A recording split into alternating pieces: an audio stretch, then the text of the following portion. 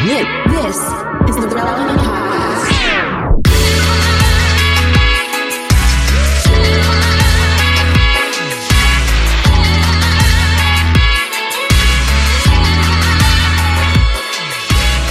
It's episode 1040, and it's the Relevant Podcast. Here in Orlando, I'm your host, Cameron Strang, and joining me from Loverland, Virginia, it's Jesse Carey. Hello, hello. From Nashville, Tennessee, downtown Emily Brown. Hey, y'all. And joining us today, Derek's out. He's at some retreat with rappers. So we decided, let's go get another rapper to join the show. Joining us today from Social Club Misfits, please welcome from Miami, Florida, Marty. Right. Hey, man. I wasn't invited to that thing, by the way, so that's good to know that. He was sending me clips of it. You don't want to be there. It wasn't. Yeah. They're eating alligator. I'm good. I'm okay. They can rap. I like how that's the line for you. It's like, are reptiles being consumed? He's a Floridian. You don't eat alligator? I mean, you have iguanas I'm also down there? like Latin. We don't touch stuff like that. I'm Italian and Latin, so we don't touch creatures that were not listed in Acts when the scroll came down and they're like, you can eat all these things, just don't. Not alligator. Don't do that one. That's interesting. See, Derek won't eat shellfish. Like for health reasons. He actually was like, it's an unclean. Once you learn kind of what shrimp and shellfish eat, you don't want to eat those, you know. And he's turned me off of shellfish. So now you're going to turn me off of alligator. To be honest with you, like as soon as you said that, I was like, I think I'm going to do sushi tonight. Like immediately reverse that. You just made me want to have what you guys aren't. Now I'm going to do sushi. That's the beauty of just not thinking about stuff. Just like anything I consume, I don't think about the consequences at all. Ignorance is bliss. It's like when the guy makes the chicken nuggets and then he's like, who wants them? And all the kids are like, we all want them still after like the bone and the gristle just in that one movie. Yeah. Anyway. Well, it's like that one viral video from years ago where it showed like McDonald's chicken or some fast food. I don't want to malign the wrong fast food restaurant, but it was basically like the pink goo. Pink goo coming out like a caulk gun. It was McDonald's. And it was like, honestly, this is not going to prevent this changes nothing for me. Absolutely nothing. I remember when we watched Super Size Me in like our high school health class, because that's what the Texas public education system thought was good. Like half the students afterwards were like, should we go to McDonald's after this? Like it just made them want McDonald's. It did not like deter them at all. Because I'm not going to McDonald's for the salad. You know, like if you're doing that, you're lying to yourself. I'm sorry. But I have a saltwater aquarium right next to my desk, and I look at what those shrimp and things eat, and it does not make me want to eat shrimp. Trust me. Well, that's because they're in a controlled. You're giving like little, it's like little pieces of squares that they're eating, right? You have to drop that into the tank. No. That's what. No, the fish do. What the shrimp eat is the poop and the decay and the stuff on the bottom. That's what the shrimp eat. That's what I'm saying. Like fish eat food. I hate to break it to you, but like my mom grew up on a farm. So like I've been around like pigs, cows, all that. They're not the healthiest of animals either. So yeah, that's true. Well, there's a lot of people don't eat bacon and pork. It's true.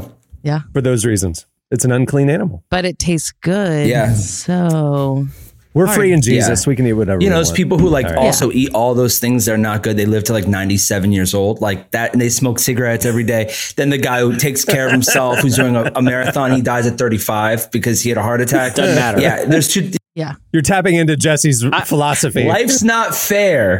My thing is like, I think and this is not grounded in science or medicine. This is pure gut feeling, which is how I live my life, because the jury's still out on a lot of that stuff. My gut's never wrong. And it's telling me that it doesn't really matter what you consume at the end of the day. It's a disposition, If you live your life in a way that you're loving life, I think you're going to end up like that 104-year-old Twizzler eater. You know what I mean? It's all about mindset. I agree with that's a really good thesis.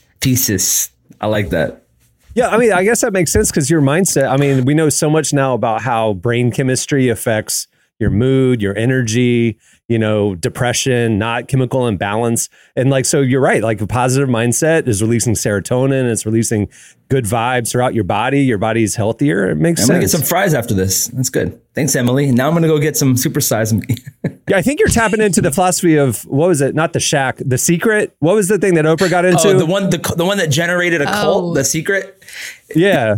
It's basically that. It's, I'm putting it out in the universe. Right. It's like positive vibes I'm putting out in the universe are like the hot dogs I'm putting into my body. They're going to return to me Yes.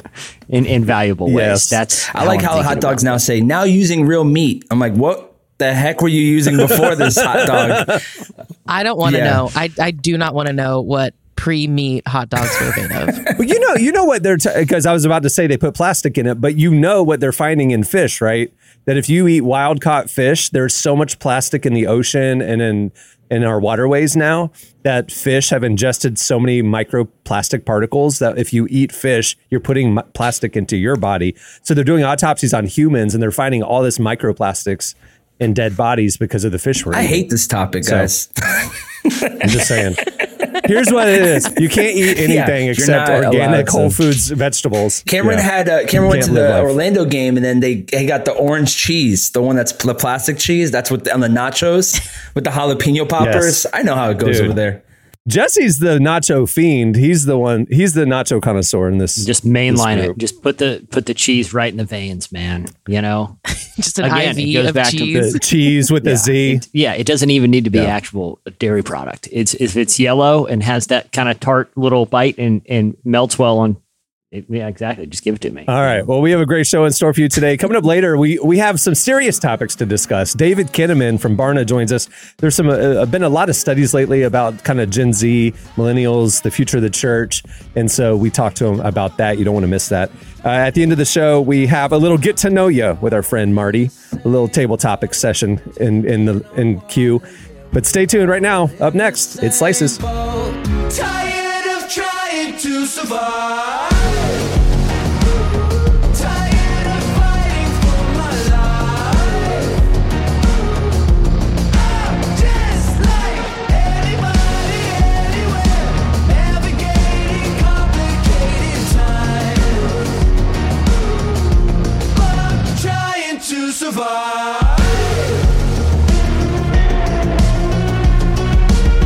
You're listening to Colony House. The song is Trying to Survive. Season 4 of The Chosen is in theaters now, and the reviews that count are in. Amazing. Did not disappoint. Flurry of emotions. It was powerful, heartbreaking, uplifting. You have got to come and see it. It is a message for everybody. I highly recommend that you come out and see The Chosen Season 4. Episodes 1 through 3 of The Chosen Season 4 are in theaters till February 14th. So visit thechosenriseup.com and get your tickets now. That's thechosenriseup.com for tickets today. Okay, it's time for Slices. What do you have, Jesse? Yeah, I wanted to talk about the Mr. Beast controversy. Is it a controversy? Is it? Well, that's my question, right? for people who don't know, he recently, he's the biggest YouTuber in the world. Recently released a video where he is providing cataract surgery for 1,000 patients who are suffering from various degrees of blindness because they can't afford the surgery. And he, it's sort of this feel-good YouTube video. Right. And, it's been criticized because a lot of people are saying it's performative altruism and that he's, benefiting from other people's suffering. Now, he's a pretty charitable guy, and he's recently, in response to this, said that he's pledging to give away the entirety of his wealth before he dies. But he's received a lot of criticism, basically because of the performative angle or people saying that it's exploitive. And there's some people were saying that he was profiting from it. So, like, sure, you're going to give away 1,000 surgeries. It costs you X amount, but this video will make you so much more. You're actually profiting on charity, whatever. So he had to address that as well. Yeah, which, I guess my thing is, even if that's the case, does it matter? And do you guys think he is...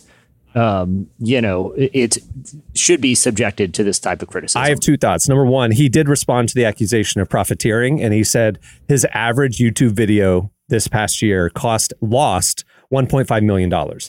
He's like, what we spend on these big acts and these big charities and moments and things like that does not get made back by advertising revenue. He's like, we lose about $1.5 million. So that's just an unfounded accusation.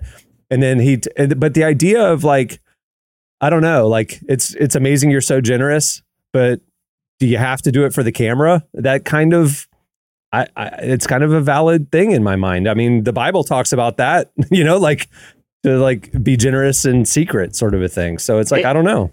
But the other question is, like, if he wasn't doing it on camera, would he be able, like, to do it? That is his platform, right? You know what I mean? Like, he's a content creator. That's what it enables him to have all this money to do charitable things.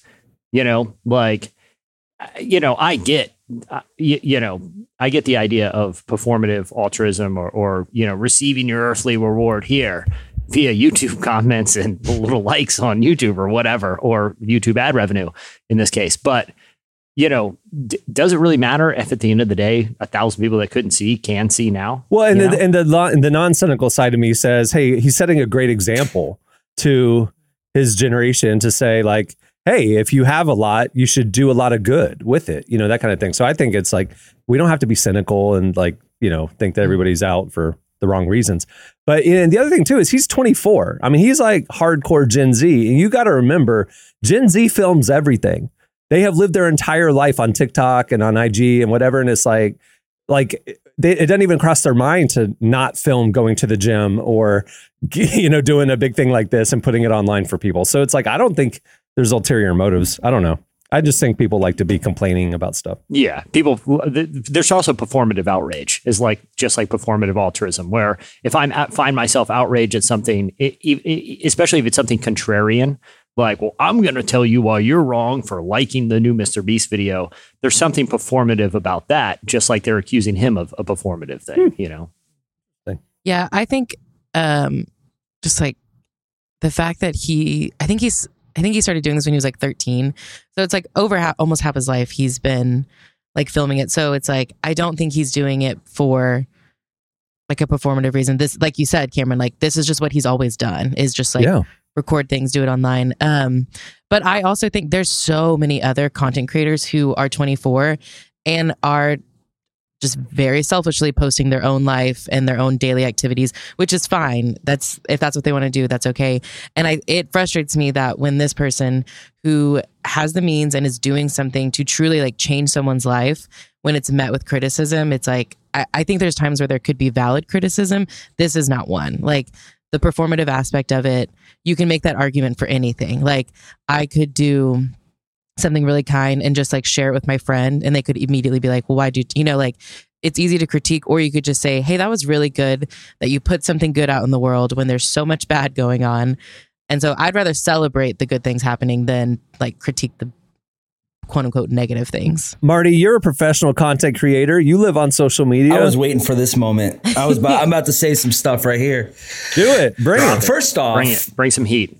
I think first off, I just laughed because I don't think most people have seen this video. I think that everyone's talking about the title of it. I don't think anyone's seen the video. I'm pretty sure on the video when I was watching it, he's sharing the stories of everyone and their blindness. So it's like a Benny Hinn crusade, if you will. It's like they're sharing. They're like, Pastor Benny, he's been blind for 12 years, and so this is Robert, and he's it's they're telling the story, which is great. But also, I mean, like I agree with Emily. Like the video before was making the world's largest hot dog. Like at least he's doing something positive with the video, you know what I'm saying? Like human Squid Game in real life. Like his videos are pretty much, they're supposed to. I remember I saw his TED Talk or something he did where he was talking about how like he spends 3 hours on his thumbnail. And what was the most creative part about the video was actually how they labeled it to me. When I saw the video, it's like, we cure 1,000 people's blindness. And I was thinking, how many other ways could you even write that as like a clickbait? But the way that it looks, it causes us to have that reaction, right? Where it's like, oh, he healed, he cured blindness. I actually saw a video today where the guy was like, he's the Antichrist because it's so stupid. Oh my gosh. Another Gen Z, they just attack each other. Marty, now that you mention it, that's a take. I'm willing to dig Mr. in Beast. here. I had Mark of the Beast. He's the Beast. I'll send you the video. Yeah, Mr. Beast. He's doing the eyes, clearing eyes and stuff like that. Oh my gosh. But you know what? Jesus, it's like the Bible says, don't tell anybody. But Jesus was like spitting in the ground, healing eyes, and now we all know about it. So I don't know. I feel like when it comes to Mr. Beast, at least he's doing something good. And at least he's not making the world's biggest hot dog or the world's biggest trampoline anymore. He's just curing blindness, Pretty good. I mean, but those could coexist. The Antichrist can make the world's biggest hot dog and he can cure blindness. And I have no issue with that. He's going to die, resurrect. Biblically. The whole thing is going to happen. I'm excited about that. Yeah. I want to see that. I don't think I should be excited because are we going by then? Am I getting? I don't know. Are we pre-trib, post-trib? That's the question. I don't know. Are we pre-beast, post-beast? Are we getting suction, to the sky like this is the end with the blue and then you just get sucked up, or will we get to see him die and then, anyway. It's interesting to me. I don't know. It's just interesting to me. I'm like, I feel bad for him. It's like he's just trying to do good. Yeah. It's a lose-lose. Because he's like literally going, I'm not making money off of this. So it's like, what do you want him to do? What do you want him to do if not this? I mean, like, he's doing good. Make more he's cheeseburgers for us? Is that what makes everyone happy? Doesn't make anybody mad when he makes a cheeseburger. Right. And the Mr. Beast Ghost Kitchen everywhere. They're all over here, by the way. And that's what I'm saying about like the performative outrage. I feel like that's almost more of this story seems more indicative of that than necessarily, doing something for attention that's actually doing good in the world. It's just being mad at somebody, finding a reason. We live in a culture where we're very grievance driven, especially online culture is very grievance driven. And it's like everyone wants to be the first one to be mad about the new thing. And to a degree where I feel like that is where the unhealthy performative algorithms are rewarding that more than they are.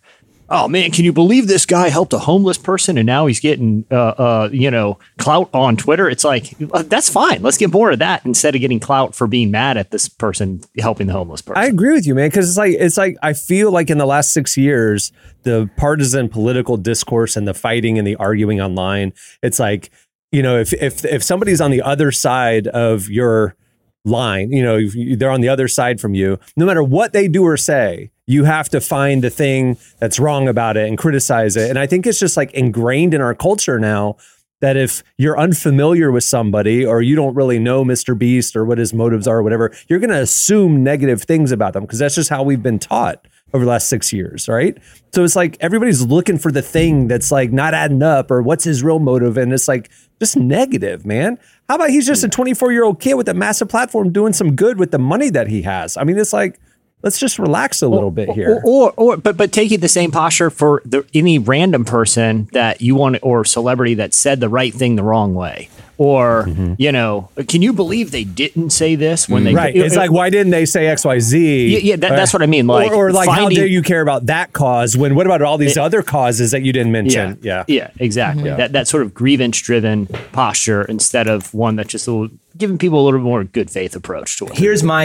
I think Jess is going to like the conspiracy theory about this. Because you already like the Antichrist thing. It's just a video I saw on TikTok. But I have a huge feeling. I have a theory that there's marketing companies that specialize in the outrage, right? So I saw something the other day about like a makeup company, and the lady's like, the makeup is made by someone who is like into witchcraft, right? That was one of the theories they had because she's like, my skin cleared up and like then I stopped using it. I started breaking up. There's a whole thing on TikTok, and I'm like, there is marketing that witchcraft money. Was like involved. He is. Most people who have never heard of Mr. Beast now know about Mr. Beast because of this. So could it be that also you could manufacture outrage and have companies do that with these like AI accounts and bots and stuff? Like, is that an option where?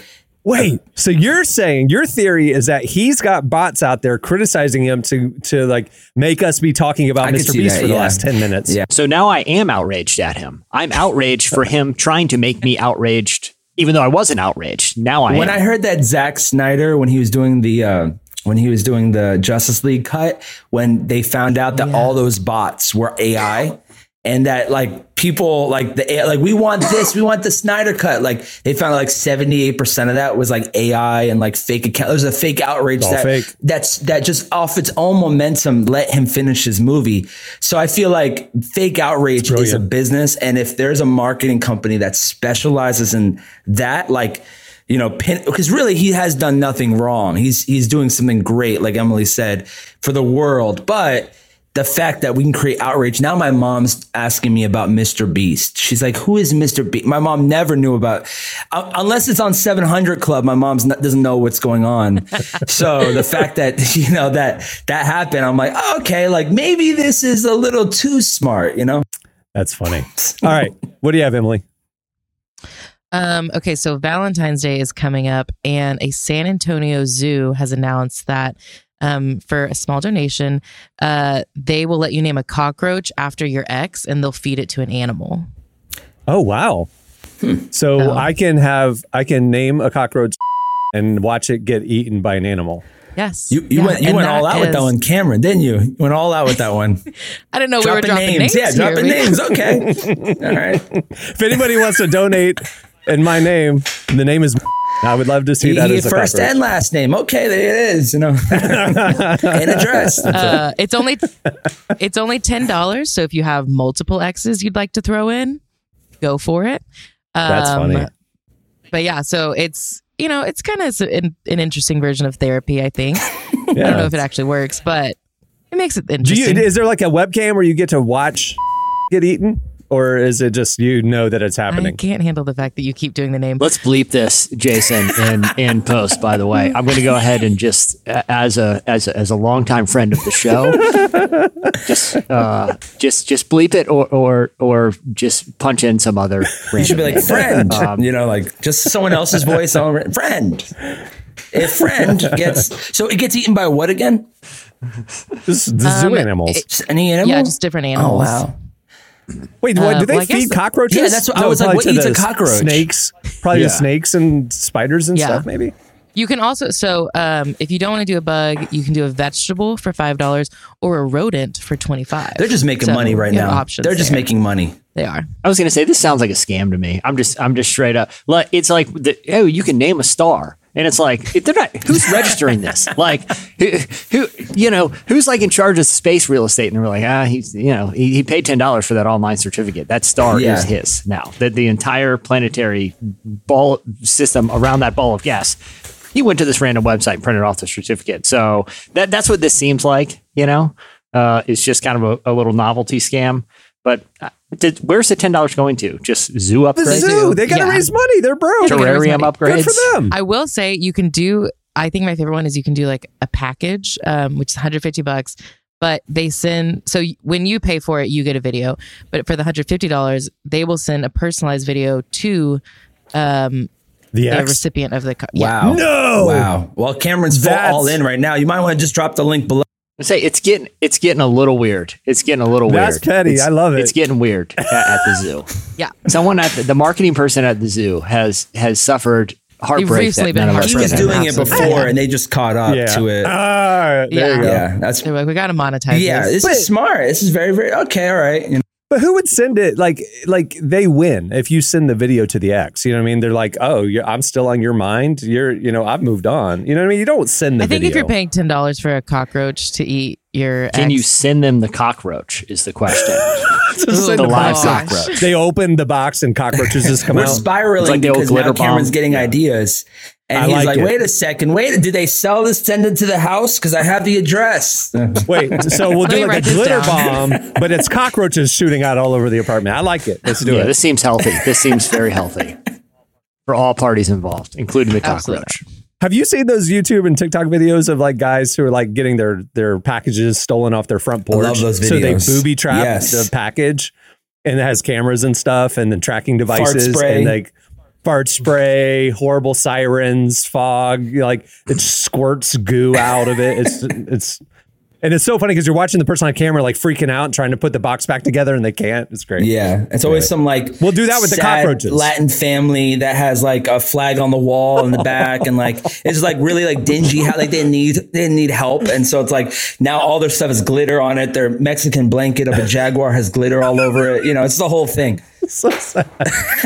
It's always in like downtown California. It's like Inglewood. It's like a family that actually possibly needs stuff. And now they have glitter all over their, it's a 1-bedroom studio. And they're all huddled around opening this package of Beats by Dre. It's always a sad video if you really think about it. Yeah. If I caught like one of the, porch pirate, like taking my, my Amazon box, right? I don't know what my reaction it would be. Like, you know what I mean? Like, I don't know how much I would just be like, seriously, are you taking it? Wait, are you talking about like you're catching them in the act, or you just found out later it was taken? No. If I like, saw them through the window, and I opened the door and caught them in the act, would I just be like, why don't we set that? I've caught somebody do it. One of my next door neighbors did it once to me. And what happened? I opened the door, shirtless. The worst. Like I looked like it looked like just something that he didn't know what was about to hit him. It was the exact opposite thing that he I opened the door and I'm like a shirtless who man are you? opening. I go, who are you? And he was like, I thought it was my package. I go, you thought this flat package was your package? On my doorstep. Yeah, and he just what he did. I remember him just backing away slowly, and I was like, so then when he was walking his dog the next day, I go, hey, did you ever find that package again? And he was like, no. I'm like, okay, great.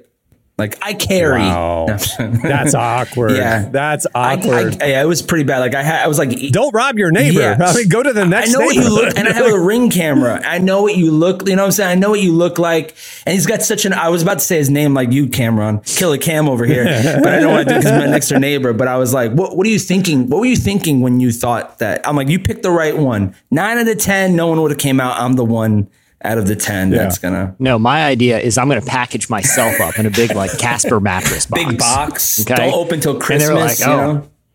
Yeah. If they're fragile, very expensive, dollar signs all over. And then wait till the surprise and they open that bad boy up at their house and it's me in there. You and a bunch of cockroaches. Yeah, you with glitter that you just like. You just throw the glitter at them. Snowballs, glitter in people's eyes. The Latin family's crying. The kids are on the floor. Why are they I don't know. It always happens. Like they open a package with a grown man in there throwing glitter, screaming. Fart spraying in everyone's face.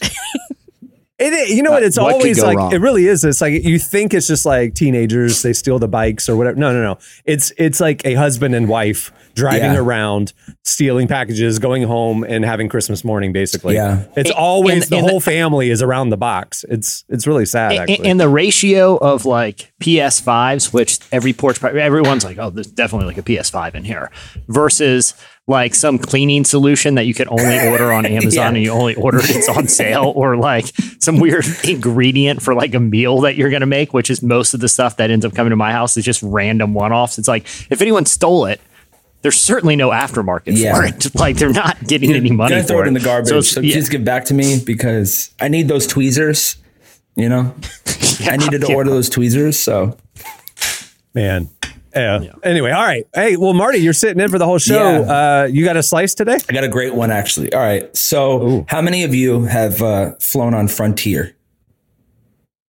I have one time. All right. It's absolutely. It's better than Spirit, but not much. I was going to say, I've flown on Spirit, which I thought was the same thing, but Frontier's a little better. Man, if we're comparing, Spirit would be, how could I compare the Spirit would be, all these bad examples come in my mind, so I'm going to try to make it PG, if you will. I guess if you're thinking that Spirit is, I don't even know how to explain it, but Spirit's really bad, and Frontier is like a slice. I'm trying to think of like restaurants. Like I'm trying to think like we're thinking Arby's is going to be. What's the worst fast food to you guys? What's absolutely the worst? Arby's is up Arby's. there for me. I mean, I don't know who goes and eats. Arby's has curly fries and Jamocha shakes. They might have stuff like that. I like the roast beef. To me, it might be like a, I don't know, because I want to say Jack in the Box, but sometimes Jack in the Box slaps a little bit. Can hit. Maybe Burger King. I'll say this. The Peter Pocket thing. Yeah, chicken. I'll say this, which I've convinced myself both are money laundering operations, because I don't know the last time I know one person in my life that has eaten at a Captain D's. Oh, wow. What's the other seafood one? Oh, yeah. Long John Silver's. Or Long John Silver. Yeah. When is the last time anyone on this podcast has gone or knows someone who's gone to either of those? So I have one of those Taco Bell, Long John Silver's double places near me. But here's how few people eat Long John Silver's, Jesse. Now it's just a Taco Bell. Oh. The half of the building that was Long John Silver's went out of business. So I don't know how that happens. Yeah, so but Long anyway. John Silver is Spirit. That's like having a Siamese Yeah. twin. That I know. It's like Is it half possible? the sign is empty now. It's just like, What do we it's do now? just What do a we do? Taco Bell. We do still sell the cod if you want it, but that's all we do is just one piece of cod fish. But with Taco Bell sauce. they're just Taco Bell's just doing fish Yeah. tacos now. That have they ever done that? Have they done fish tacos? I think that's smart. They should. Right? Do we want Taco A Bell fish taco from Taco Bell. I mean, you're going to be out for 3 to 5 business days. I'll say this: you're flying very close to the sun at that point. They're upgrading. They've got this Taco Bell Cantina thing going on now. We have a Taco Bell in downtown Orlando that has a full bar. I mean, it's like they're going high end now. They have waiters. Yeah, in Vegas, Taco Bell, like you can get married at one. So, Taco Bell is a little bit of like, it's a give, you could get it. But anyway, so I don't even know where I was going with that example. So let's just keep it moving. But the Greyhound of the Skies, AKA Frontier Airlines, they're offering a $3.99. You could fly all summer for free. They'll even let you roll down the window on the airline. I'm just kidding. That's not true.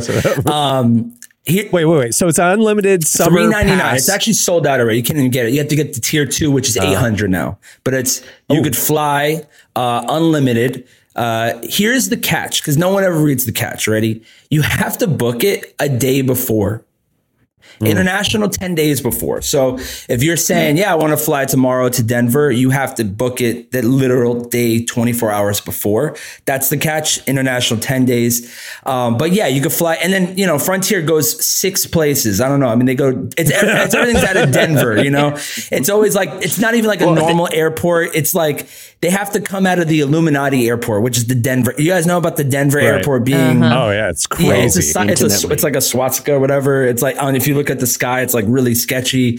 But yeah, they fly to like Puerto Rico, place in Mexico, and like I think just 2 other places. Orlando. Yeah, Orlando. Yeah. So if you want to go and see a Denver game, you can go there. But anyway, it's $3.99. It's first come, first serve. Now it's $800. Fly unlimited. I like the idea. I mean, it's just summer, general, so it's like. But you have to also buy your seat. That's another thing. You got to buy your seat. You got to take your bags out. You got to pay for your bags. Yeah. By the end of it, it's a $300 flight anyway, just because of all the add-ons that you need to get. Right.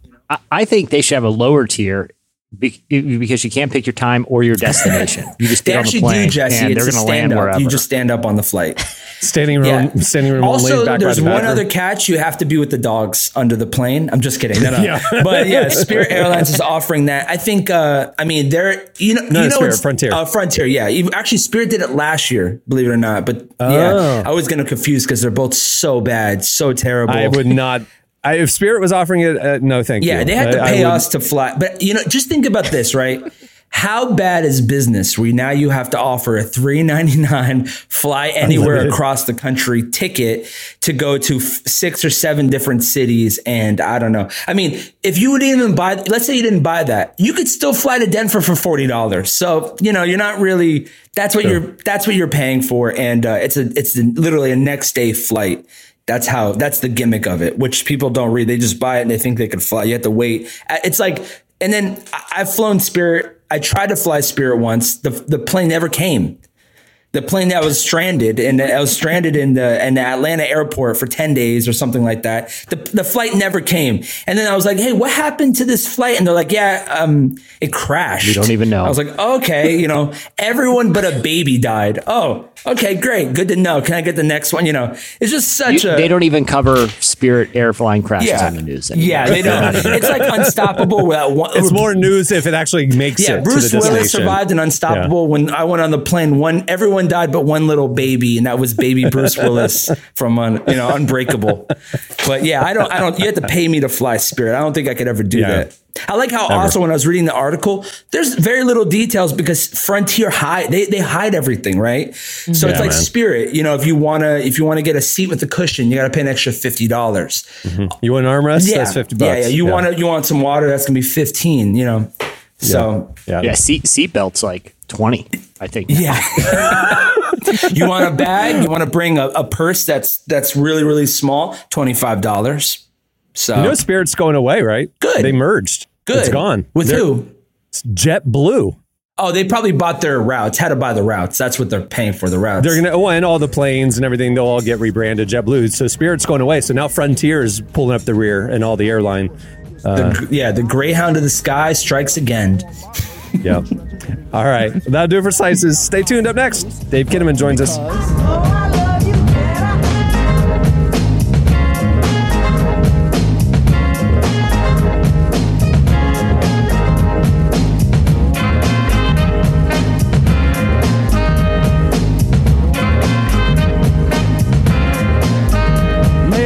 This dance to introduce myself as the chosen one to speak. Let me lay my hand across yours and aim a kiss upon your cheek. The name's Plug 2, and from the soul I bring you the daisy of your choice. May it be. You're listening to De La Soul and Otis Redding. The song is I Know. It is spelled EYE. Well, Relevant has a lot happening this year, and we don't want you to miss a thing. Make sure to sign up for our newsletter right there on the front page at relevantmagazine.com, and we'll send you our top 5 trending stories sent to your inbox every weekday. We'll also send you a weekly podcast newsletter with the latest episodes, some fan extras, and first peeks at the new shows that we're going to be rolling out throughout this year. Make sure to sign up. It's the best way to keep in touch with everything we got going on. Well, our guest today is David Kinnaman. He's the president of Barna Group. You've heard us talk about them quite a bit. A research organization dedicated to studying the trends of the church. He's been a longtime friend. He sat down with Emily to discuss some of the recent studies that show the growing interest of faith in Christianity and what that might mean for the future of the church. Here's our conversation with David Kinnaman.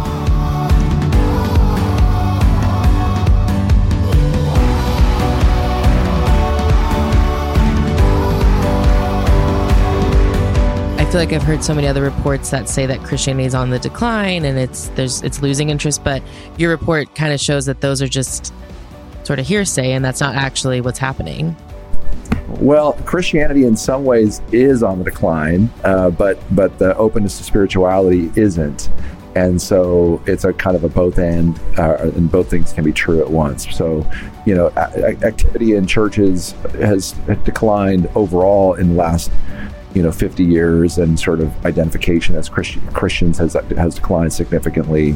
But rumors of the demise of Christianity are much exaggerated because still, tens of millions of Americans are active in their faith and active in Christianity.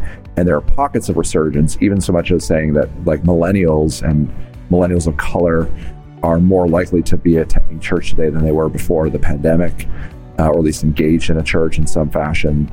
So there's interesting kind of like ebbs and flows to social life and to spiritual life and how it gets expressed. And we're in, I think, like a very open moment where people are more open to God than we probably could have expected of them. But they're also, they're dealing with a lot of questions. And there's some still residual resentment and hurt that comes from many people towards the church. And so we have to kind of take all that into account.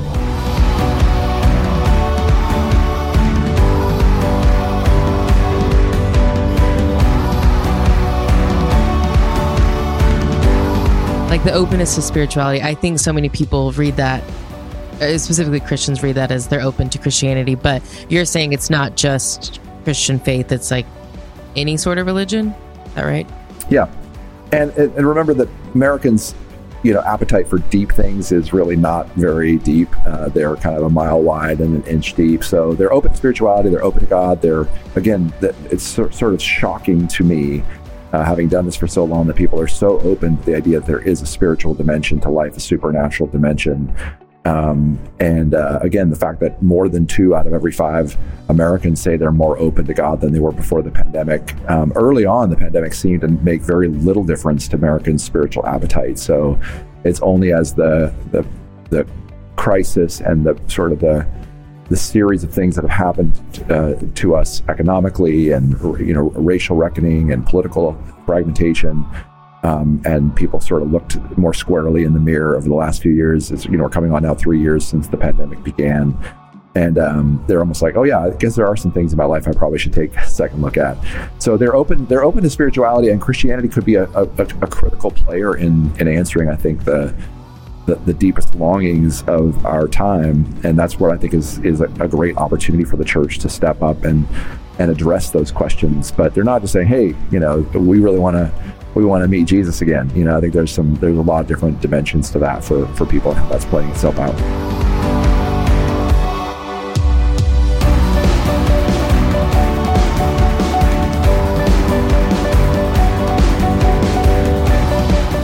Yeah, I feel like I've noticed that too, that it's not that people want to just hear about the Bible, but like you said, like they want it to apply to their life in like a very tangible way. And I think underneath the surface of that too, there's good, healthy questions around what does it mean to be a member of the church? Like, why does the church still matter? And what does it mean to be, after COVID, especially with all the hybrid or online worship, or, I actually think we are, embodied physical people in the physical connection and community. If we are physically well enough to do that is important. But I also think that the church prior to COVID was unrealistic about the notion of what people were doing online, that there's a sort of, it's a big word, but a pedagogical revolution happening in our midst. How people learn, how they think about, what they know, how they know it.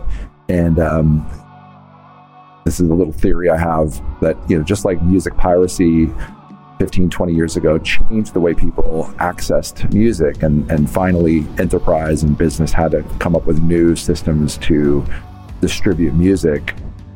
So we have streaming, and obviously iTunes sort of revolutionized the idea that you could purchase even on a song by song basis, rather than on an album basis, and so there were business solutions to the notion of music piracy. But I think we're going through a period of what I call learning piracy, that people can learn what they want, when they want, at a price they want, all of which is essentially for free. I mean, you can learn, you can get a PhD in anything really if you just were intent enough. And people who are autodidacts, self learners, it's the heyday for that, because you can just go down any rabbit hole on any topic. And I think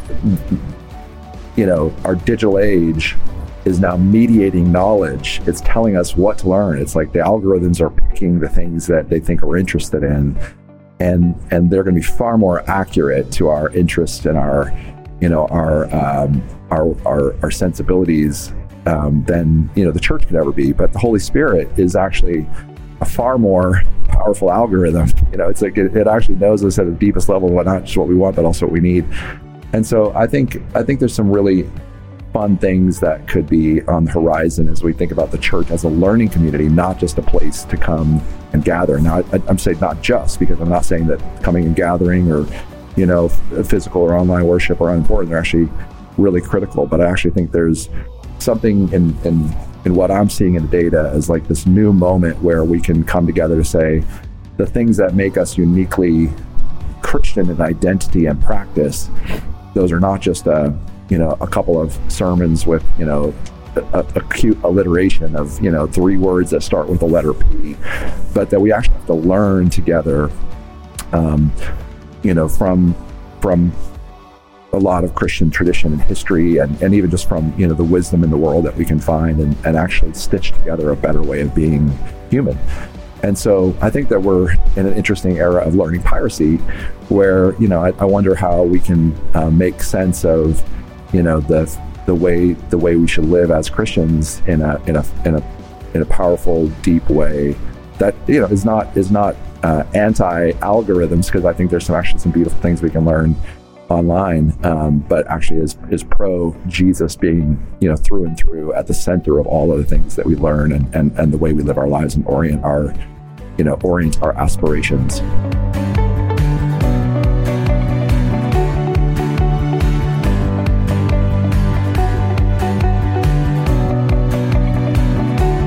That was David Kinnaman. If you don't check out what they're doing over at the Barna Group, you should. It's insightful stuff. All right, stay tuned. Up next, it's Table Topics with Marty.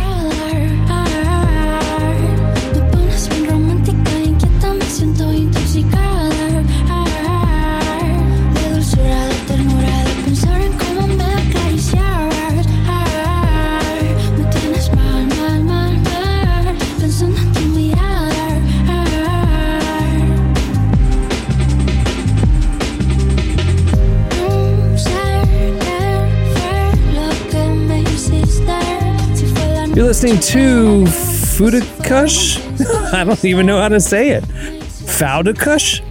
Foudequush. The song is Daydreaming. I spelled it for you, so you can go get the song. Okay, well, I mentioned at the beginning of the show, we're going to close out today's episode, get to know Marty a little bit more. I got some table topics here selected at random order, or I just literally picked them up. All right, anybody can answer these, but we'll start with Marty. Marty, have you ever been so happy you cried? Yes, I cry a lot, actually. I'm a big crier. Out of happiness? When you watch like Mr. Beast videos? No, okay. No one's going to relate to me here. No one's going to relate to this, all right? But sometimes I will go on YouTube and I'll Google soldiers coming home. Oh no. And I just want to, sometimes the world's on your shoulder and you just need to cry it out. So sometimes I'll watch it and then I'll start comparing it in like a biblical mindset. I'm like, Jesus, I hope that's the way, like when I see you, when I die, that's how I cry because I'm so. Oh my gosh! It gets into the there's we don't have to talk about. I actively avoid those videos. Yeah, because I know I'll cry. Or like a dog get reunited. Like we don't have to talk about mom anymore. Now we could talk about this to my Dr. Finkelstein, who's my therapist. But so sometimes I'll force myself a good cry, and it actually I feel like exhausted afterwards. Then I have to like take a nap. I don't know. I'm like it's a hard cry, but that's pretty. It's like a child. That's crying. a whole Saturday. Right there. The whole Saturday is wiped out. I was telling Jason when I got on the call, I'm like, I do like one or two things a day really good. And that's the one thing I do. And I'll cry and then I'll wake up and my wife's like, what do you do today? I'm like, saw soldier videos. Oh, why do you do that to yourself? About 6 hours. Yeah. I saw The Help and I just cried watching The Help, I saw soldiers come home from every war since the Second World War today on YouTube. I saw George Santos come home from fighting in World War II, Vietnam, and the Korean War, and he's just very inspiring. George Santos, a hero's welcome, absolutely. All right, what do you most enjoy doing by yourself? Keep it clean. Oh man, what do I enjoy doing by myself? I like to definitely go to a mall by myself. I like to go in and out. Don't waste my time when you're with me. No way. If I go out with my wife, she's going to go to Bed Bath & Beyond. She's going to go something. And I'm like, it's a whole thing. I'll start sitting on the floor. I'm a little kid. I just give up. But I like to, when I need to like get something done, like Home Depot or Lowe's, like don't, it's going to be an argument. So don't go with me. Cause I'm in and out focused. That'd probably be it for sure. Okay. All right. What do you hoard? What do I hoard? Let me think in my room right now. Oh, I hoard comic books for sure. Hoard. No way. I'm a big comic book collector. Which ones? Certain styles of comic books. So like right now I'm looking at like 30 of them. I actually, Cameron, Killer Cam, you might like this one. I hoard cards. I have a lot of cards. Like I have so many Jordan cards. I'll just buy everything I see. And then also Beanie Babies. That's the other thing. If I open my closet right here. Shut up. You do not. Do you guys even want to do this? Wait, I also have Beanie Babies. Emily, can you go grab yours really quick? I don't know. Jesse, can you stay for another 5 minutes? Yes. This is insane. All right. Here's the truth. All right. When we're talking about Beanie Babies, he's showing us his Beanie Babies. Guys, okay, so here's the thing. Wait, I have the turkey one. I love that one. So here's the thing. This is an original one I bought. We were on the road at one point and I was just kind of bored and I was like, I want to buy Beanie Babies. So I looked up the top 10 rarest Beanie Babies and just went ham. I mean, Princess Diana Beanie Babies. Stuff that's like this guy right here, which is like an original Beanie Baby, curly over here. So I thought it would be a great idea to start selling them. Nobody wants them. They just are there. And so now I'm stuck with about 200 Beanie Babies that are extremely rare. So, really, I jumped on this podcast because if anyone wants to buy some, I'm just kidding. Out of desperation. Yeah, I have I literally, this is an extremely rare one and it comes in a pack of 3. I have all 3. I have all 3 colors. Wow. Have you seen the documentary? I have on Vice. It's so good. Yeah. Well, there's I think it's a series on Netflix. There's one on HBO Max. Too. HBO Max. That's what it is. A whole Beanie Baby. With the divorced couple. Have you seen that one? Yes. That one's on Vice. I saw. They had it in the 90s when Beanie Babies were so big. They sat on the ground with their, they like fully suit, like pantsuit, and they're splitting Beanie Babies one, and like there's a line, and like the wife has like 30, the husband has, and they're just splitting, and they're talking in the. We had to find the transcripts of that because I need to know how they priced out, because everything is public record. But yeah, they fought for their Beanie Baby collection. So I thought I could find them maybe and sell these to them, but maybe I can complete their collection. I don't know. It's actually at my parents' place because I just didn't bring it with me on the move, but I have like a chest full of like a bunch of Beanie Babies, like rare ones too. Some are still in the box. Like there's ones that and you could sell them. Could sell them. So I'm thinking right now, no. We should combine our collections and just sell it all as a lot. $1,000. Give me like 30 years. I think like we're not past the Beanie Babe craze enough yet. Because I'm thinking 30 to 40 years.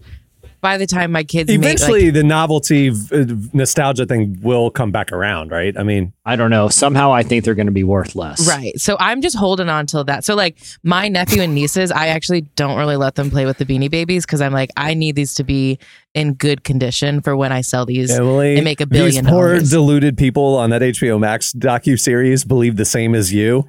And it's just a sad, okay, well, when I'm a multimillionaire for my Beanie Baby collection and you are not, then we'll see who's sad. Do you have any rare ones, Emily? You have any like rare Beanie Babies? Like the rarest one I have is I have a Princess Diana. When she passed away, they made a purple Beanie Baby with a white rose. That's the holy grail, man. And if you look online, they're like 18,000. No one's buying them. They just are for sale. But yeah. I can't remember where I got them from, but I have some. They're all still in the box too, but they all have like they're all from like the United Kingdom. Yes, I have those.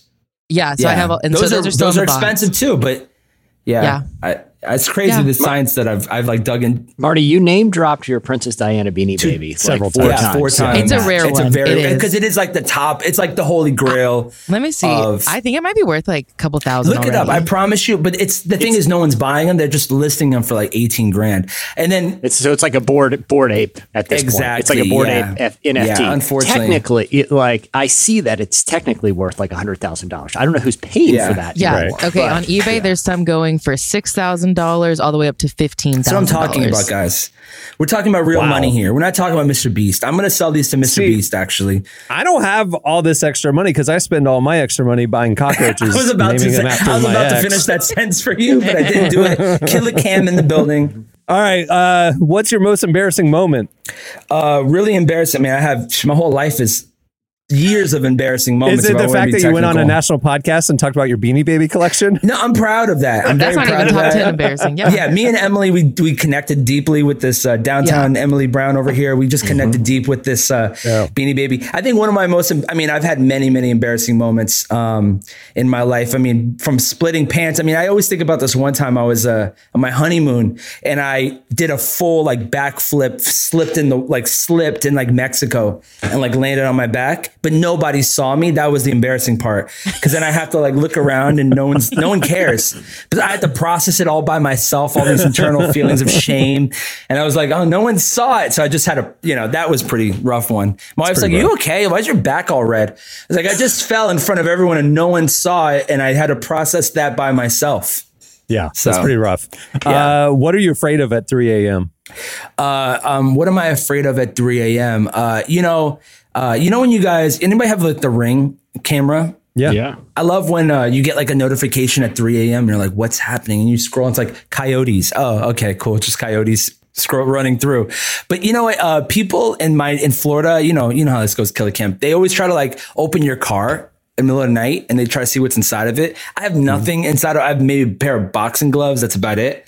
But yeah, I'm always worried that someone's gonna do it. So I'm on the second floor of my house and I could like see down. So sometimes when I hear something, I'm like trying to catch that same kid who tried to steal the package from my next, that next door neighbor tried to steal the package earlier in the episode we were talking about. I had somebody open my car in my driveway and take out in the middle console. I had a checkbook for some reason. They took the checkbook. They didn't touch anything else. So I didn't realize anything was taken, right? Oh, wow. Until like my bank calls me a few weeks later. They've been passing checks. I mean, my account was completely depleted. They've been like writing checks, but then they researched it or they investigated it and they were writing checks to themselves. So it was very easy for them to figure out who stole my checkbook. Like, you guys, what idiots? If you're going to be a thief, be smart about it. Come yeah. on. Do you guys remember when people would steal your account? This is like in the 90s, but when someone would steal your account, you could see like the information about them. The bank would send you like, hey, here's their address. I don't know if you guys remember that. They'd be like, and like they live like 3 blocks away from me. I'm going to catch these people. You know, that's what the type of energy I'm on right now. I'm going to catch you. All right. Last question. Who are your role models?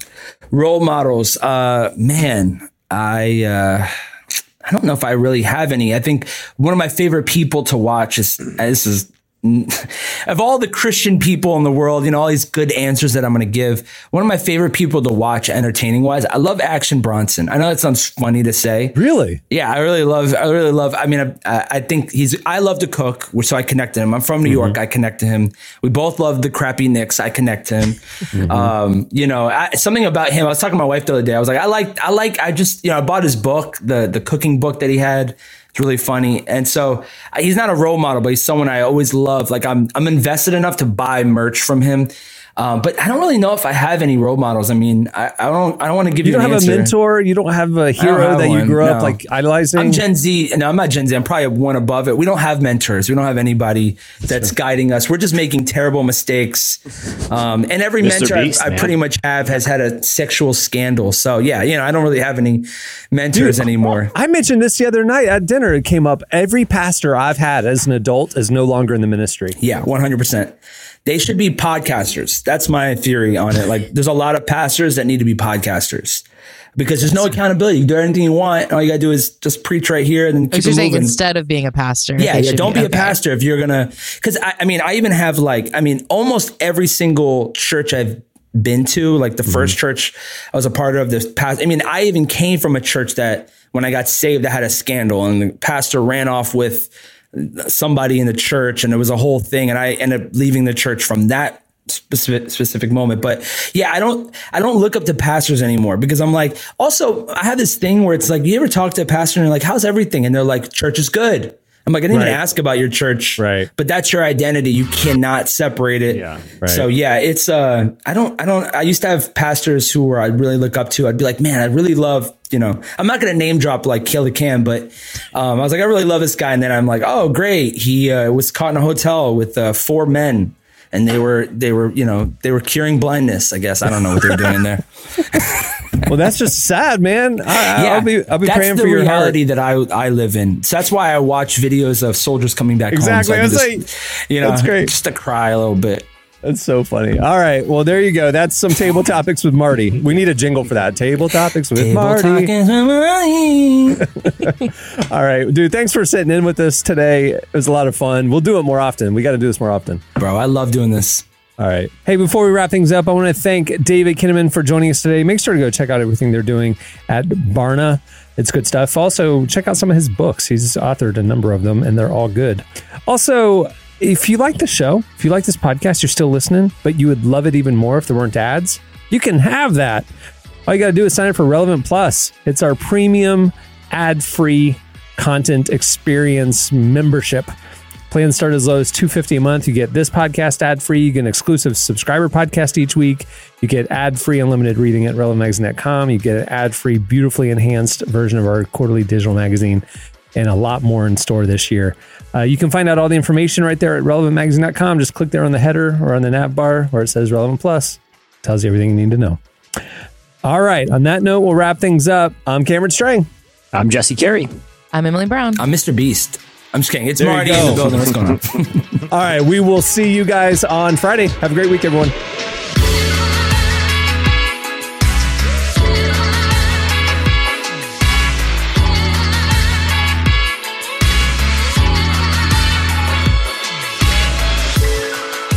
Thanks for listening to the Relevant Podcast. Check out our features, interviews, and news updates every day at relevantmagazine.com. And make sure to follow Relevant on Facebook, Twitter, and Instagram for the latest. For more great podcasts, browse the shows on the Relevant Podcast Network, which you can find at our site. And while you're there, don't miss the all-new era of Relevant Magazine. A new issue releases every other month at relevantmagazine.com.